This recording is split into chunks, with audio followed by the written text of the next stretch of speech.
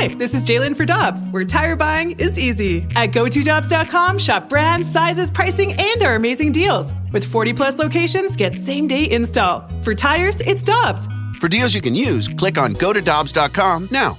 Another day is here, and you're ready for it. What to wear? Check. Breakfast, lunch, and dinner? Check. Planning for what's next and how to save for it? That's where Bank of America can help. For your financial to-dos, Bank of America has experts ready to help get you closer to your goals. Get started at one of our local financial centers or 24/7 in our mobile banking app. Find a location near you at bankofamerica.com/talktous. What would you like the power to do?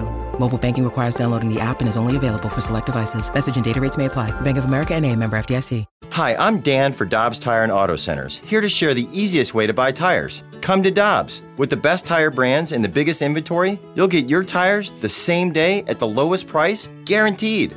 Next time you need tires, get into Dobbs.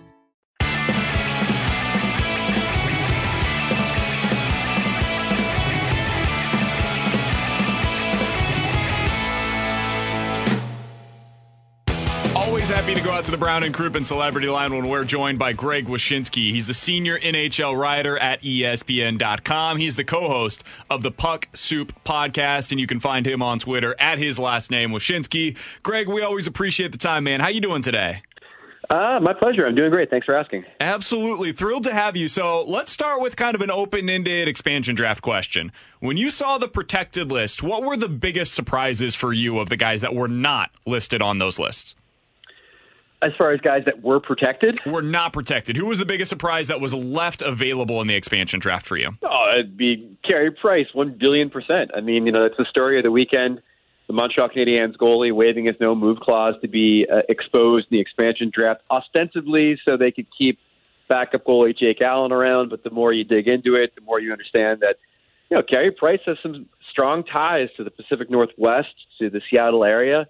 And I think it's one of those deals where it's like, all right, if it doesn't work out, if they don't want to take on $10.5 million for a goalie that may or may not have some health issues, then I stay in Montreal where I've been, happily a star for my entire career, or it's on to more interesting times with the Seattle Kraken and moving on to a place where he obviously geographically feels comfortable playing. So without question, it was Price, but a few others. I mean, we sort of expected Nashville was going to drop Ryan Johansson and Matt Duchene, their top two centers, in the expansion pool, and that's exactly what happened.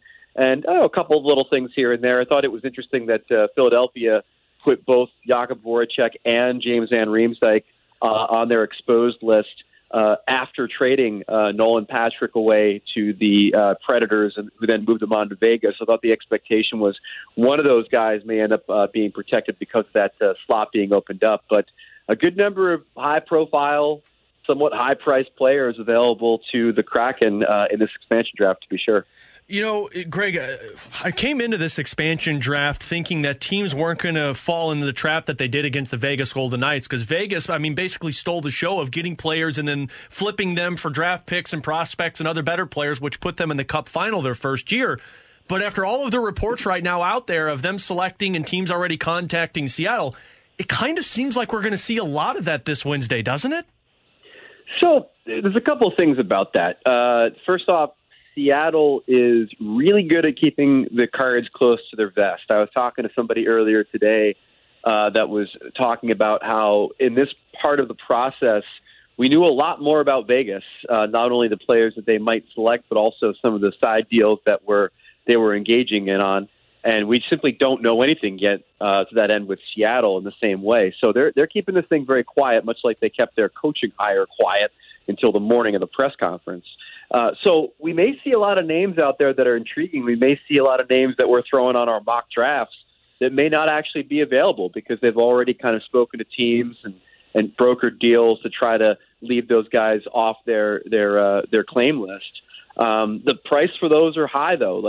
I've heard from some folks that they're asking for high-end prospects. They're asking for a first and a third as far as draft picks go to lay off of guys in the expansion draft. So the prices are high, which brings us back to the main question about this Seattle Kraken draft vis-a-vis the Vegas draft, which is how smart have GMs gotten? How reactionary are they going to be? Are we going to see moves where, Alex Tuch and a first-round pick goes flying from Minnesota to Vegas to try to keep them from selecting Matt Dumba? Are we going to see things like Shea Theodore getting traded from Anaheim to Vegas so they don't take Sammy Vatanen or Josh Manson? I don't know. And that's the real mystery about this draft on Wednesday is, have the GMs just thrown up their hands and said, hey, look, it's a rigged process. We're going to lose good players. Nothing we can do about it. Let's not overreact. Or are we going to see more deals where the Kraken can acquire the same types of players the Vegas Golden Knights did with the pressure exerted by the protection list? Greg Wyshynski is our guest here on 101 ESPN. And Greg, is a little bit of a follow-up, I guess, to that. The other question that I would have is, how do the free agents play into this whole process as well? Because we know going into Wednesday, the Kraken currently have a little bit of a window here where they're the only team that can negotiate with some of these free agents. How much of an impact do you expect that to have? It could have a bigger impact for Seattle than it did for Vegas, that's for sure. One thing that's kind of out there and has been out there for months is how much they like Chris Driedger, the goaltender for the Florida Panthers. He's an unrestricted free agent. It's expected he's going to be the selection for Seattle from the Panthers because they may end up signing him before the expansion draft. So that's one bit of business that's out there. There's something that's kind of brewing, though, that's a possibility that I'm really intrigued by. Yanni Gourde from the Tampa Bay Lightning, a really good, solid center for them, was left unprotected. They went with the 4 forwards and 4 defensemen protection scheme. Gourde, who has a bit of a long-term deal, is available to the Kraken. Both of his line mates, Blake Coleman and Barclay Goodrow, who formed arguably the best checking line in the playoffs for the last 2 seasons in those Lightning Cup teams, are both free agents. And so, in theory, if the Kraken wanted to, they could reunite that entire line on their roster, which would be a heck of a thing to build around, if we're being honest. I mean, that's a tremendously good line. Yeah. In any event, I'd still select Gourde in the draft, but you talk about free agents. Goudreau's now with the Rangers. He's available to be selected if you wanted to negotiate with him. Coleman's an unrestricted free agent. It's one of those little plot lines to certainly keep an eye on for Wednesday. So, Greg, from the St. Louis perspective, I think a lot of people, I don't want to say surprised, but maybe a little taken back when they saw Vladimir Tarasenko's name exposed, because despite all of the rumors, I think people were expecting Doug to protect him and possibly flip him at the draft. You know, we came into this week thinking Dunn would be the one selected, but from all the reports, it sounds like Tarasenko might be the clear-cut favorite for Seattle. Yeah, that's a tough one. I still think if I'm the Kraken, I'm on Dunn. I'm a big Vince Dunn fan. I think in a change of scenery, his game can still really blossom. I've seen some projections that maybe it ends up being Zach Sanford, given how few forwards of his ilk are available in the expansion pool for the money that he's making, and he just ends up either a restricted free agent too, so they're going to be able to control that a little bit more. I'm intrigued. I mean, like you, I'm really intrigued to see how the Tarasenko thing plays out. I mean, obviously for not only the Kraken but for teams around the league, his injury status and his on the mend from those shoulder surgeries is a big concern. But the other part of this too is, you know, if the Kraken do select him, his no trade clause doesn't go away. And if you're Seattle and you're thinking, okay, we want to have this asset and potentially flip it someplace else, much like how Doug Armstrong is attempting to do right now, I mean, Tarasenko does have a little bit of control there if, in fact, they decide that they don't necessarily want him on the roster. So that does complicate it a little bit, and I do think that there are other options available to the Kraken. But, you know, obviously a goal scorer of his abilities doesn't come for free very often, and I think the Kraken are doing their due diligence on whether or not to select it. So let's go down this hypothetical scenario, Greg. We're talking to Greg Wyshynski of ESPN. You can follow him on Twitter at Wyshynski. Let's go down a scenario where the Kraken do decide to take Vladimir Tarasenko, and maybe they flip him, maybe they keep him, whatever ends up happening there. Let's go down the Blues path for a moment. You now have a $7.5 million salary slot that has come off of your books. Gabriel Landeskog is a guy that we've talked a ton about here in St. Louis over the last few weeks and really a couple of months since they were eliminated from the postseason. How much do you think he's going to be able to get in the free agent market, and how good of a fit do you think he would be in St. Louis? He'd be a tremendous fit. I mean, he's sort of a blues style player, if you could, kind of label him that way. Tremendous quality of leadership, tremendous hockey acumen, plays a physical style. I mean, you could easily see him fit right into this forward group. And I don't necessarily think it's going to be for all that much more than the 7.5 that Tarasenko is making against the cap. I mean, it may end up being an 8/8 kind of deal or somewhere in that neighborhood. But, there's still a part of me that is looking at the situation playing out in Colorado and hearing all of these different teams that would be in on Landeskog if he hits the market. The Islanders, I think, are one of them that there's been a lot of reports about their interest.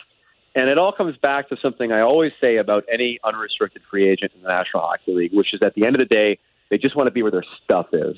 And his stuff's in Denver. Not only his family is in Denver, but the team that he has played for his entire career is in Denver. And I still remember the pain in Taylor Hall's voice when he got traded from the Oilers to the Devils. Not because he didn't want to be in Jersey, but because he wanted to see it to the end in Edmonton, the thing that they were trying to build there, and he never got a chance to. And I do wonder at the end of the day if Landeskog, more so than the money, more so than the years, looks at that Denver situation and that Colorado situation and says, I want to be here when this group lifts the cup because I've played my entire career to get there with this franchise. And you can't dismiss that when it comes to his hockey future. This could just be a lot of hardball that ends up with him staying in Denver. Well, the better part for Doug Armstrong to try and sell it, Greg, is to tell Gabriel, hey, you can see it to the end in Colorado when we beat them, in the second round, and you could be on the other side of it, right? Sure. I mean, there is a certain amount of revenge inherent there. I mean, that's why there's all this speculation about Ryan Suter potentially signing with Colorado. That's where I was going next. Do you think that could be a match for St. Louis? Yeah, or St. Louis, right? Just to stick it to the Minnesota Wild. But yeah, the Landeskog one's interesting. I mean, he's obviously such a high-profile player. There might even be some interest from the Kraken to that end, just because of what a incredible. He's got just incredible qualities to him on and off the ice that you want to add to your team.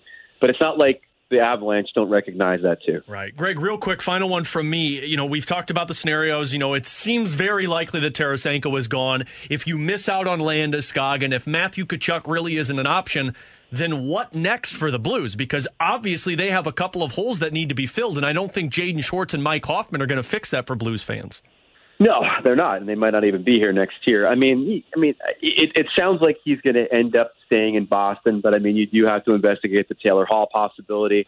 I think again, he's the kind of player that has the kind of game that fits well with what St. Louis does. But other than that, I mean, look, the downside is a loss of talent, right, of players that you just mentioned.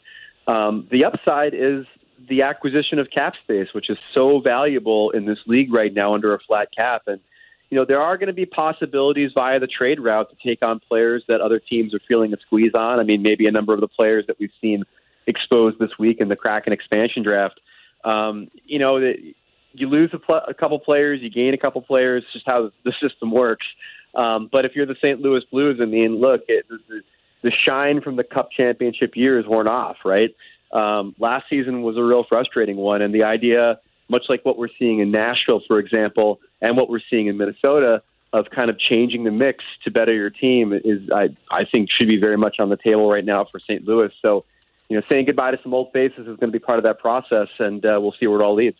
Can I ask you one final question here, Greg? Because our guy Jamie Rivers brought up the idea that if he was in charge of a team, he would be offer sheeting Cale Makar this offseason. Because worst case scenario, you end up getting one of the best defensemen in the league, and he's 22 years old. Best case scenario, you end up putting the Avalanche in a situation where they're going to have to give up maybe one or two of their big-time free agents this offseason. Do you think we'll see a GM do that this offseason to give a significant offer sheet to Cale Makar? You'd love to see it, but there's two things you got to remember. One is that there is a certain honor among thieves. It's the reason why we don't see a lot of offer sheets in this league. I mean, the last one that we saw, I believe, was the Sebastian Aho one from the Montreal Canadiens, trying to poach him from Carolina for the sole reason that they thought that Tom Dundon, the owner of the Hurricanes, was going to be El Cheapo and not match the thing, but he matched the thing and was very angry about it. So we don't often see them, right? And then the other part of it, too, and it's the part that I think a lot of fans miss on when it comes to offer sheets, is you need a willing participant to sign one. And you got to remember that even if you sign one thinking, all right, this is just to better my bargaining position with my own team, the bottom line is that you've stepped out of line. You've put yourself ahead of the team. You've done something that does not fit within the hockey culture, and you may have caused a schism between yourself and management and maybe your own locker room that isn't easy to fix. And that's the hesitancy that players have in engaging in this process. And so when we say, hey, offer sheet Cale Makar, give him the moon, yeah, that makes a ton of sense, but he's still the guy that has to put pen to paper on that offer sheet, and that's why it makes sense, but at the same time, it may not be based in reality. Yeah, it makes a lot of sense. Greg, we always appreciate the time, man. Thanks so much for hopping on with us today. We'll be watching, trying to see what exactly plays out over the next couple of days with the expansion draft, and there's certainly plenty of adventurous stuff over the next few weeks in the NHL as well. Always appreciate it. We'll talk with you again soon. Thank you.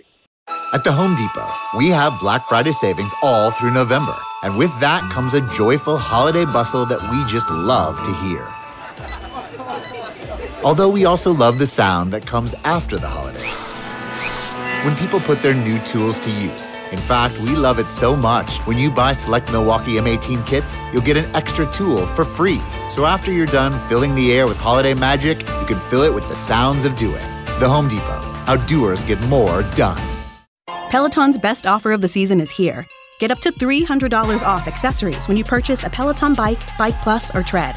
Choose from a variety of accessories, like our cycling shoes, a heart rate monitor, non-slip grip dumbbells, and more. If you've been looking for a sign to join Peloton, this offer gives you everything you need to get going. This limited time offer ends November 28th. Visit onepeloton.com to learn more.